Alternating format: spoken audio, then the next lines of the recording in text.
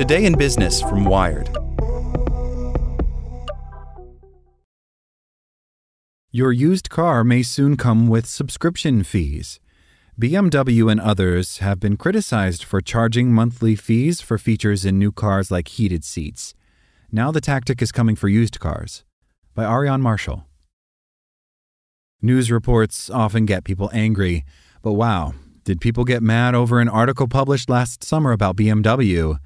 It described how the German automaker now sold some features of its vehicles as subscriptions, including an offering in South Korea that charged $18 for things that drivers are accustomed to coming standard, such as heated seats. Subscription-weary consumers reacted with outrage. Spotify, Netflix, razors, coffee, all now come with monthly fees. But being asked to subscribe to heated seats seemed to point to something broken at the core of the money for stuff compact that is global capitalism. If a car company could give or take away access to tuchus warmers with the press of a button in faraway Germany, what did it mean to own anything? BMW of North America eventually put out a statement saying it would always allow customers to buy features permanently upfront with a vehicle. It also defended offering subscriptions for features such as dash cams and remote start functions to provide flexibility. The furor died down, as furors do. But in many ways, the BMW heated seat kerfuffle was an early skirmish in a larger campaign.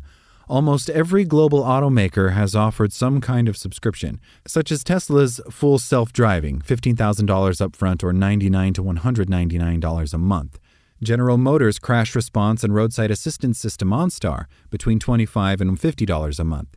Or Toyota's Remote Connect, which offers remote start, among other goodies, $8 a month or $80 a year. It's no surprise that global car makers are jealous of the fantastical returns of big tech firms like Microsoft and Apple. Sell software, get googly returns, or so the theory goes. General Motors alone has said it wants to wring some $25 billion in annual revenue out of subscriptions by 2030. Its internal research suggests car buyers are willing to spend an average of $85 a month, CEO Mary Barra said last year. Automakers' latest target in the subscriptions push, or shakedown depending on where and how comfortably you're sitting, is used car owners. The average lifespan of passenger vehicles is steadily ticked up in recent years and now sits at around 12 years in the U.S., with cars cycling through 2 or 3 or 4 owners before they hit the scrap heap. Car makers are working on making those owners into subscribers too. It's a massive market, says Gary Silberg, who heads the global automotive sector at the accounting and advisory firm KPMG. He says automakers are trying to use the increasingly software-stuffed car to resolve a silly situation. You spend all the money building the car, you spend all the money designing it and building factories, and yet you don't get to talk to your customer, Silberg says. More connected vehicles and the apps that go along with them mean that automakers can. Connected cars have completely changed the landscape of customer interaction, says Michael Benzel, Vice President of Mobility and Connected Services at Cariad, the Volkswagen Group's automotive software subsidiary. He describes the company's relationship with car buyers as shifting from occasional contact at dealerships at times of purchase, maintenance, or repairs to continuous direct customer contact during the entire ownership period. Automakers are just starting to figure out how to transfer used car owners into subscribers. General Motors spokesperson Anna Yu declined to share specific numbers on subscribers who drive used cars, but she says that second owners are some of our most loyal customers, often because they proactively reached out to ask about subscription-based products like OnStar or Super Cruise, its advanced driver assistance feature. Cariad's Benzel says the VW-owned company is able to push highly targeted digital campaigns, that is, ads, directly onto drivers' control panels or apps. The connectivity, now present in some new and newer used cars, he says, also allows Cariad to pull data that help VW better understand the usage of our vehicles as well as customer needs over a lifetime. More data, in other words, means automakers could maybe build better products attractive to drivers of cars both new and used, and likely helps tune those digital ads, too. Drivers of used cars whom automakers have a direct line to, whether by email or app, are often offered free trial periods aimed at hooking a consumer to the subscription model of car ownership.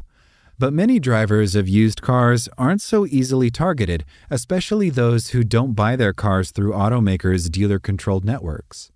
A 2021 survey of more than 2,000 U.S. car owners led data and analytics company LexisNexis Risk Solutions to estimate that 83% of owners of used cars with built-in connectivity remain untapped, meaning automakers had left money on the table.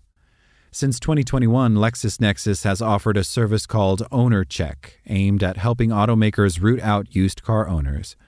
It can link disparate datasets to determine when a car has a new owner and conversely when a person has a new car.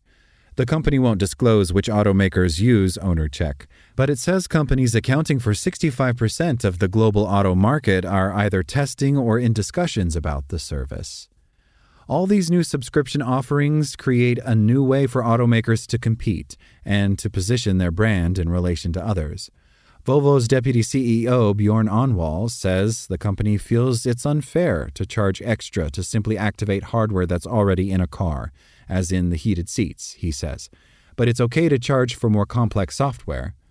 An example of that might be a parking aid that stitches images together from multiple cameras. This is partly market research, but partly it's just common sense, he says.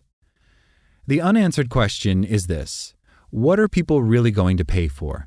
As these companies' software and subscriber drives expand to owners of used cars, so too will the potential for their hopes to be dashed, or to get people really, really mad. Like what you learned? Subscribe everywhere you listen to podcasts and get more business news at wired.com/business.